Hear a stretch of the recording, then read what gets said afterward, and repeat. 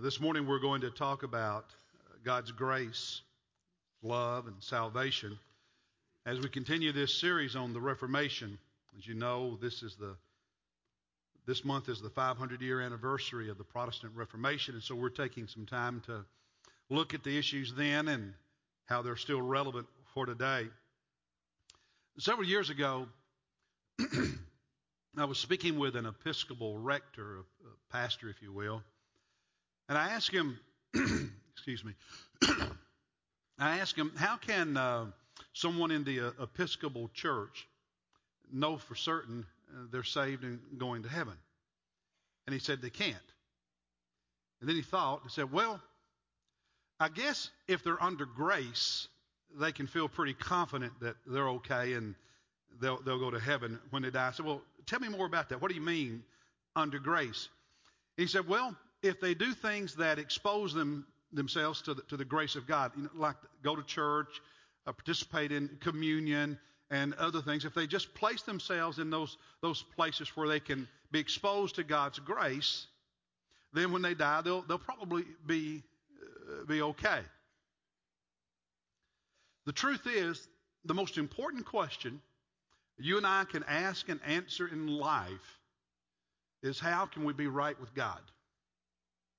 How can we know we have eternal life, know our sins are forgiven, know we'll go to heaven when we die?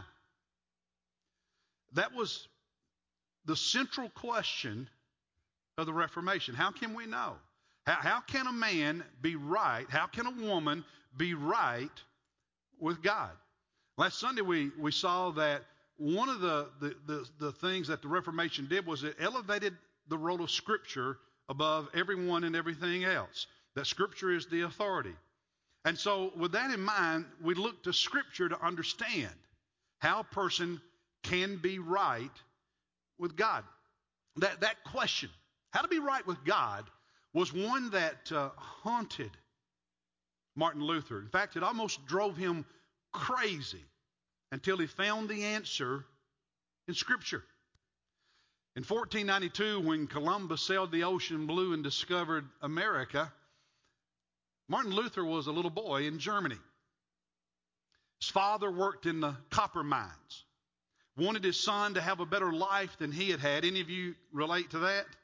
And so he saved and he worked hard to send his son to college, and Luther earned a master's degree, and at age 21 was beginning to work on his law degree so he could be a lawyer and make a good living and take care of his family.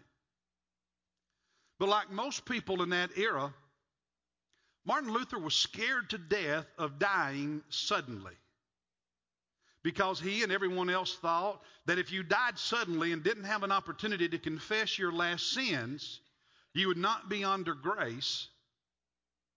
And the best you could hope for was purgatory, where you might stay for hundreds, if not thousands of years, suffering before you eventually made it to heaven. And the thought of that petrified him and others. They lived in a state of fear, if you will.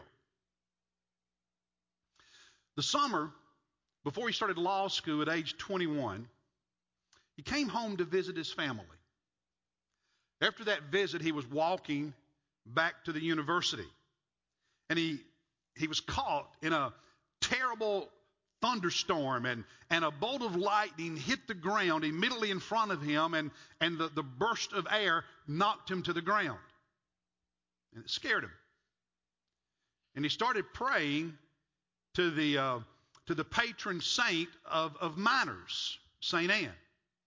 And he told her if she would save him, protect him in that storm, he would become a monk. That's what he did. In 2 weeks, he entered the Augustinian monastery, one of the more conservative, strict monasteries that he could have entered. And he would spend the next several years as a monk, and in that time, do everything he could to be right with God. But in the end, he had no peace. No spiritual peace, no peace with God, no certainty of salvation, no confidence that he was right with God. He just felt like God had abandoned him. He wanted God to accept him. He knew he was a sinner who needed to be righteous, and he wasn't righteous. He was a sinner, and he tried as hard as he could to be righteous. He was determined to gain God's approval. During those years as a monk, Luther he went above and beyond what the monks were required to do. He would literally confess his sins to his superiors every day, sometimes for an hour or longer. On one occasion, he stayed in confession for 6 hours as he racked his brain trying to think of anything and everything he had said, done, or thought that was wrong, because he did not want to die with one unconfessed sin. He would fast so often that his friends and family became worried about his physical health. At times, he would spend the entire night, all night, after working all day as a monk, the whole night in prayer. He'd sleep without a blanket in the cold as a way to punish his body. He would beat himself with a whip or a rod or a switch to subdue the flesh. He wore rough clothing because he wanted to experience humiliation. He lived a life of poverty, and he would even at times be forced to beg others for money so he could have something to eat, because he wanted to experience humiliation.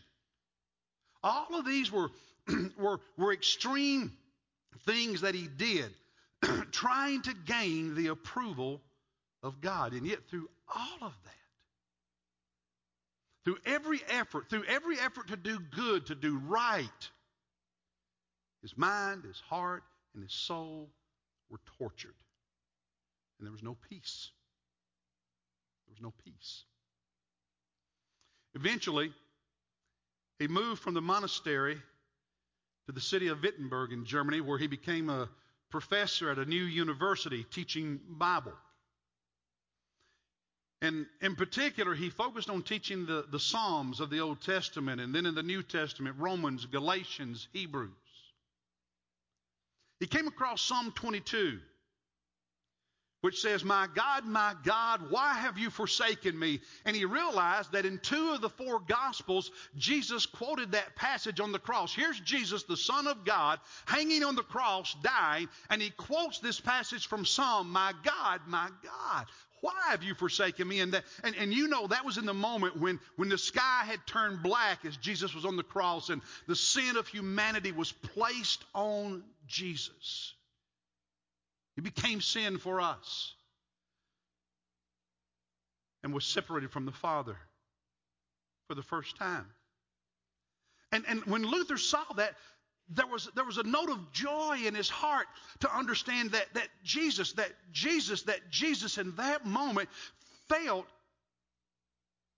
the way he had felt his whole life. Estranged, separated from God. And so he started focusing more on Scripture and what it said about Christ and how to be right with God through Christ. And the passage God used more than any other to bring peace to this troubled man, to bring salvation to this lost man, to make this man who had tried everything he could do to be right with God, the scripture God used to show him how to be right with God, is in the book of Romans, and I invite you to look there with me. Romans chapter 1, verses 16 and 17. Romans chapter 1, verses 16 and 17. Paul writes, "For I am not ashamed of the gospel, for the gospel, is the power of God for salvation to everyone who believes, to the Jew first, also to the Greek, to the Gentile, to everyone." Verse 17, "For in the gospel, the righteousness of God is revealed, is made known from faith to faith, as it is written, the righteous man shall live by faith." Now, in the beginning, Luther focused on the word righteous. And the more he thought about that word, the worse he felt, because he realized he wasn't righteous. It was that same old problem he dealt with his whole life, that he was a sinner and he wasn't right with God.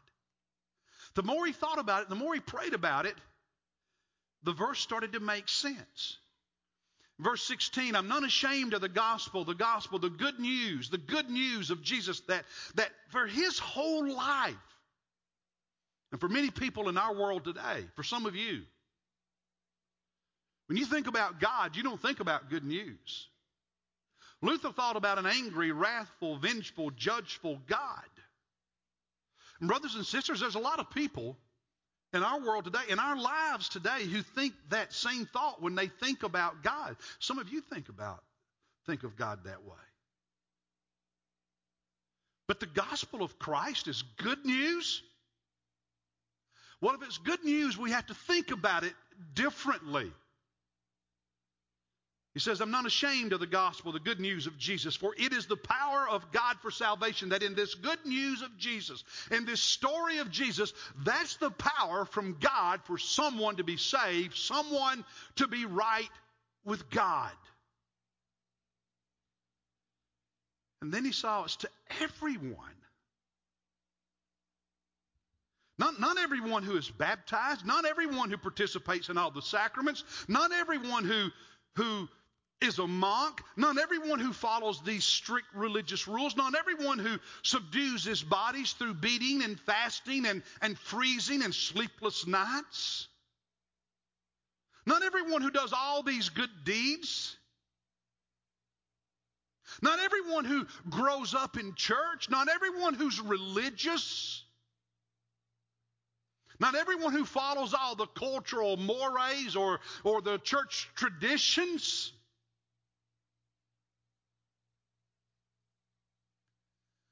But it's the power of God for salvation to everyone who, what, church? Who believes. Now, Luther was an intelligent, educated man. He understood that belief is not just something you think in your head, the way some of us make it so cheap and easy. It had to be more than just an intellectual idea that you agree with. It had to be deeper, more than just that. And it is. Because it's a heart thing. It's a life thing.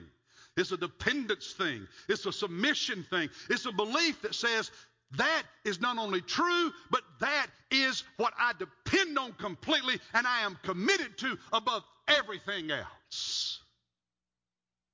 That this good news of Christ, this gospel, brings salvation to people who believe, who have faith. Verse 17, for in it the righteousness of God is revealed. Not our righteousness. Luther had spent most of his life trying to be righteous, trying to earn it. Now, how many times have you said or have you heard people say, well, he's a good person, I'm a good person. I've never done anything really bad. I may not be good enough for heaven, but I'm sure not bad enough for hell.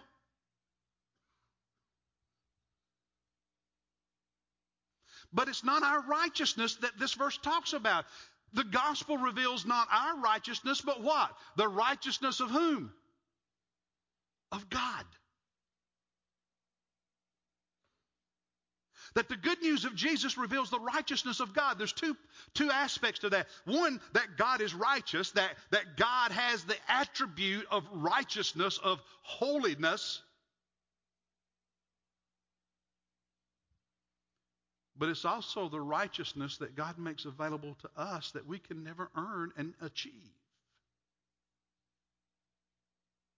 The righteousness that God presents as a gift to those who believe.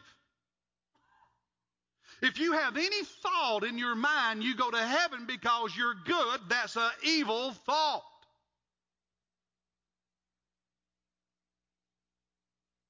It's a prideful thought. Because you have no righteousness apart from Christ. All our righteousness is a gift. Because it's the righteousness of God that is gifted to us when we believe. I'll show you another passage in a moment which makes that even clearer. And then the righteous man shall live by faith. How do I receive that gift? Faith. Drop down in Romans to chapter 4. Paul is writing about Abraham, the father of the Jewish nation. And in verse 3 of Romans chapter 4, the Bible says, what does the Scripture say referring to the Old Testament? Abraham believed God, and it was credited to him as righteousness. Credited, applied to, counted toward, because Abraham had faith. God applied to Abraham righteousness. Here's Luther, like so many of us, trying to earn his standing with God, trying to earn being right with God, none understanding that you can't. It's a gift that God credits to your account, deposits within you, gives to you when you believe through faith. Verse 5 of chapter 4. But to the one who does not work, but believes in him who justifies the ungodly, his faith is credited as righteousness. Can it be any plainer than that?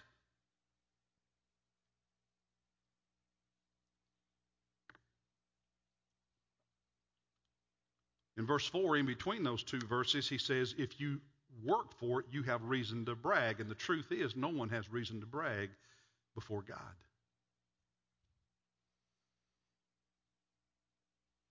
And suddenly Luther had peace.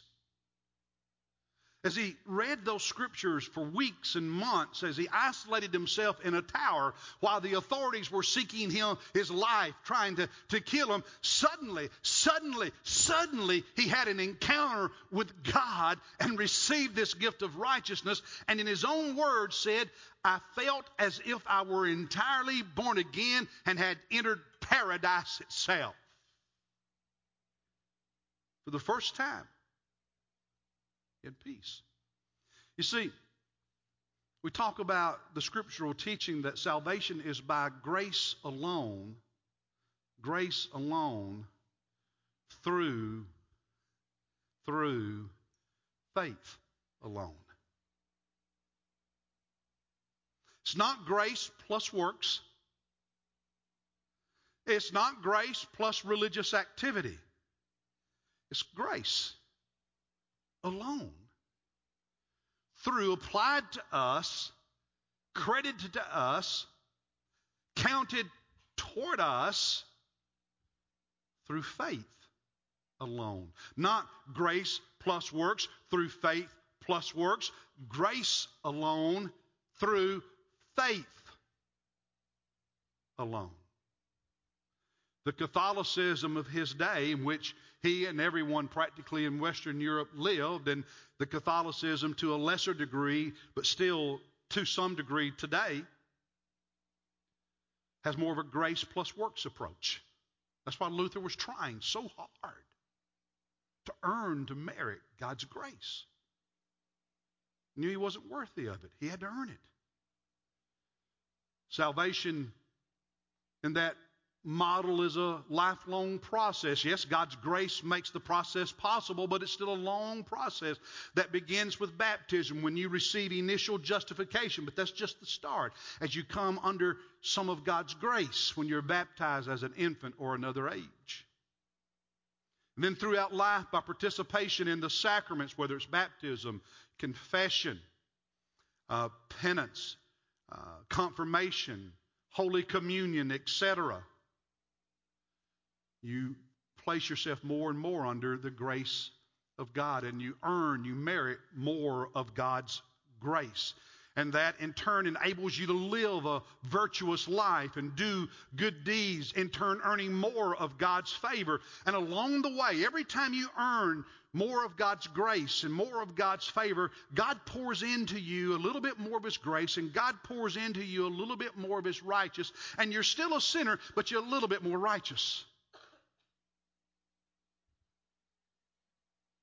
And if you live a faithful, virtuous life and you come to the end and die, when you're not guilty of some terrible sin, some mortal sin that would condemn you to hell, you're probably not good enough for heaven, but you're not bad enough for hell. And so you go to purgatory for a number of years, in some cases thousands of years, in which you suffer as God continues to punish you and refine you and purge you of the unrighteousness of the sin that remains in you, and punish you for any sins you did not actually confess. So that at the end of your time in purgatory, you are righteous, all the other is gone, and only then are you ready to be in heaven with holy God. And so it's by grace, and faith matters, but so do your works and your deeds, because you earn more of the grace and more of the righteousness, and without that, you don't have it. It's grace plus what you do. It's faith plus your works. And people still feel that way today. People who don't go to church at all. I've been a pastor now, guys, listen. I've been a pastor 42 years. Okay? Long time. And I've heard a lot of good Baptists. I asked them, are you going to heaven when you die? Yeah. How do you know? And they tell me about when they got baptized. Really?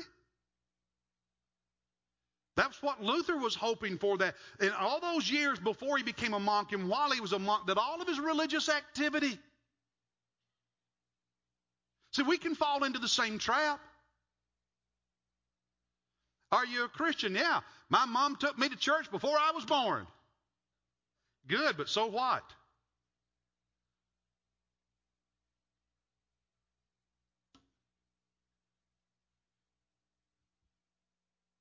I live a good life. And you should. But you're not going to heaven because of it. It doesn't make you righteous. See, the issue Luther was struggling with 500 years ago is still around today. We just talk about it differently. But it's the same issue as that somehow, for some reason, we would rather earn salvation than fall on our face before holy God and say we're worthy of hell, and only your love and only the cross of Jesus and only my repentance and my commitment to Christ can make me righteous. Pride. The desire to do it ourselves, to do it our way. Pride.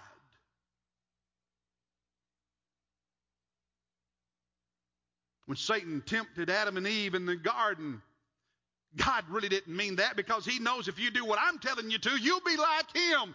Pride. Pride is the reason men and women die and go to hell, who are unwilling to humiliate themselves before God and say, I have no righteousness and I need the righteousness that comes only through faith from the love of God.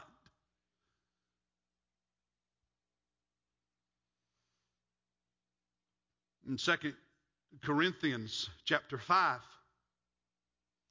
verse 19, God was in Christ,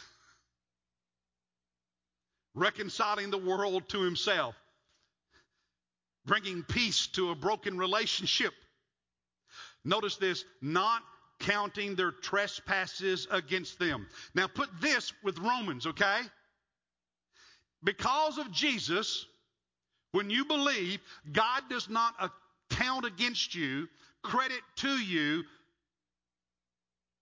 assign to your account the sin and the consequences you deserve, your trespasses. In Romans, instead, when you believe in the gospel of Christ, God in Christ, the good news of that, instead of assigning to you the sin and the judgment that it deserves, he assigns to you instead what? The righteousness of God. By faith, God's righteousness is credited to your account, And because of God's love, through faith, your sin is not. Do you get that? Verse 21 of 2 Corinthians 5, He, God the Father, made, or rather, He made him, Jesus. So God the Father made Jesus the Son who knew no sin. Jesus was sinless, to be sin on our behalf. On the cross, when He cried out, my God, why have you forsaken me? It's because in those hours, He literally became our sin and was punished and experienced the wrath of God. So we wouldn't have to. So the Father made the Son who knew no sin to be sin on our behalf so that we might become the what? The righteousness of what? The righteousness of whom? Your righteousness? Something you earn? Something you achieve? The righteousness of whom?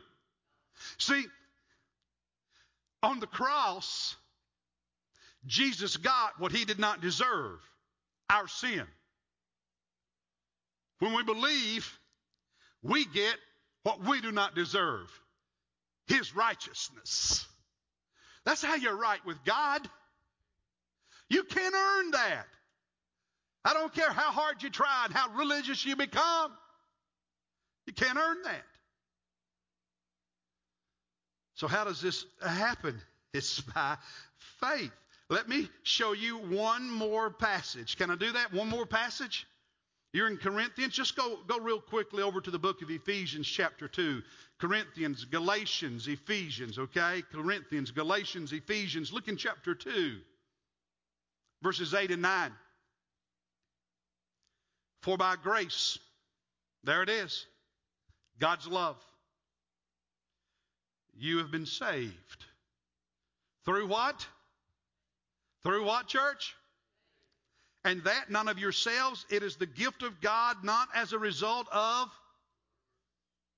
so that no one may boast. You see, if your works, your good deeds play any part in your salvation, you have to some degree a right to stand before God and say, hey, I earned this. And God says that's not how it works. Again, it's by grace alone, through faith alone. Can you say that, church? By grace alone, through faith alone. Let's say that again. By grace alone, through faith alone. Do you understand it? Works does not save you. Works is not part of you becoming a believer, not part of you earning the grace of God. The word grace at its core means unmerited favor. Love, grace, favor that you don't merit, don't earn, don't deserve, but it's given.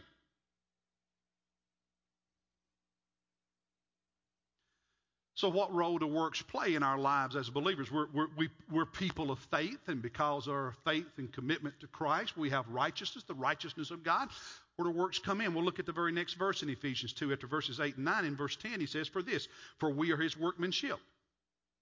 Back in Corinthians, we don't have time to look at it, but in that same chapter we looked at just a few verses before, he said, if anyone is in Christ, he is a new creation. When you become a believer, you become somebody new. Here he says, once you place your faith in Christ, God's grace giving you that opportunity, you are His workmanship. God is working in your life. He's building something, creating something. He says in verse 10, created in Christ Jesus for good works, that when you are, listen, when you're in Christ, now that's the key phrase, in Christ. God was in Christ reconciling the world to Himself, Corinthians, right? God was in Christ reconciling the world to Him. When you place your faith in Christ, you are then in Christ, and in Christ you receive the righteousness of God. And in Christ, the result of that is not only are you righteous, but God, after making you righteous, begins changing you, doing a work in your life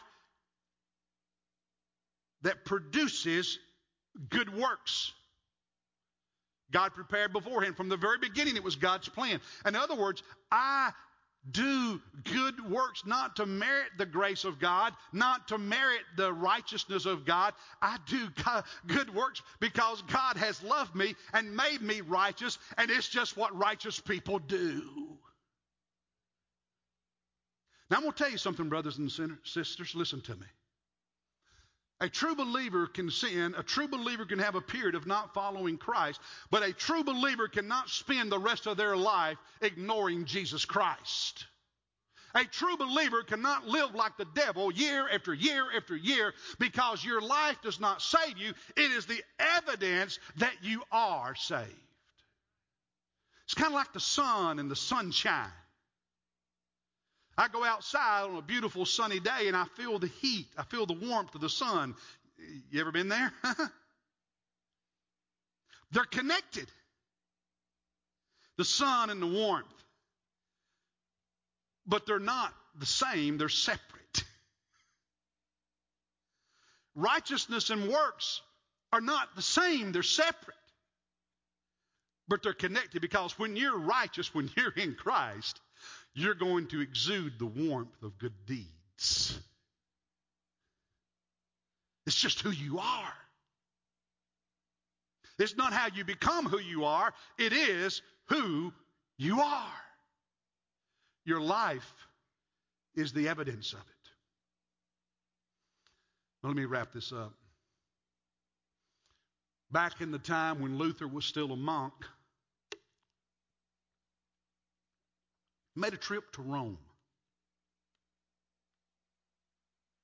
There's some steps in Rome. They're still there today. There's a photograph of them.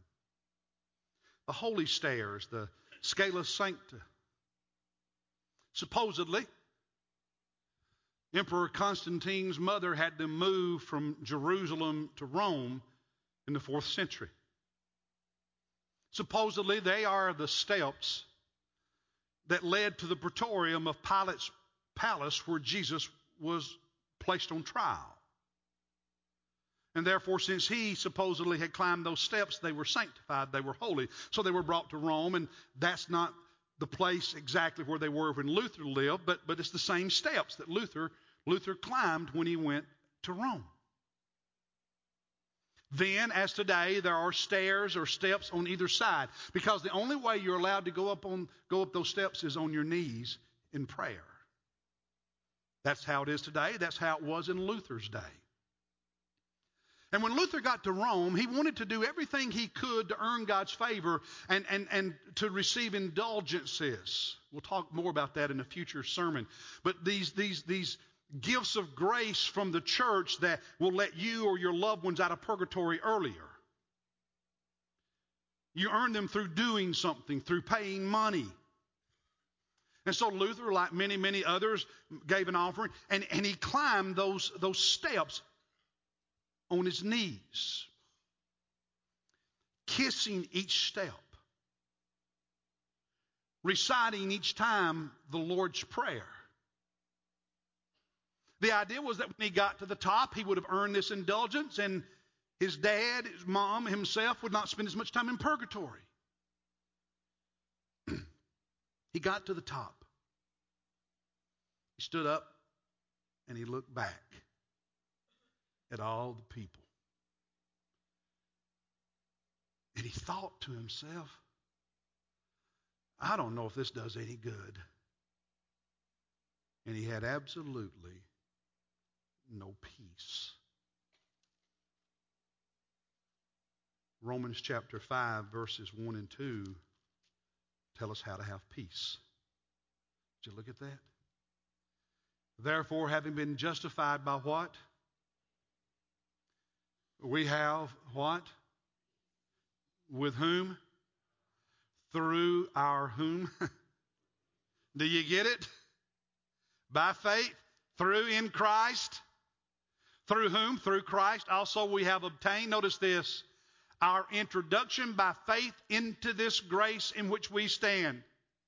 If I want to introduce you to somebody so you can have a relationship, I introduce you. Faith is what introduces you to righteousness, introduces you to God, introduces you to salvation, introduces you to peace, is how you have it.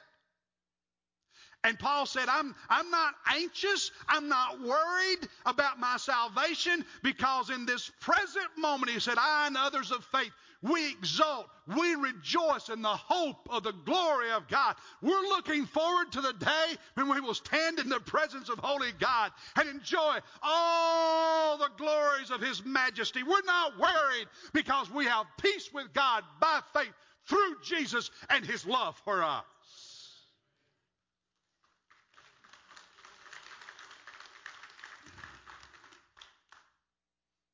Do you have that peace? Do you have that confidence? Do you have that faith? Are you in Jesus, in Christ? Or are you still depending on all the religious stuff, all the good stuff you do and have done?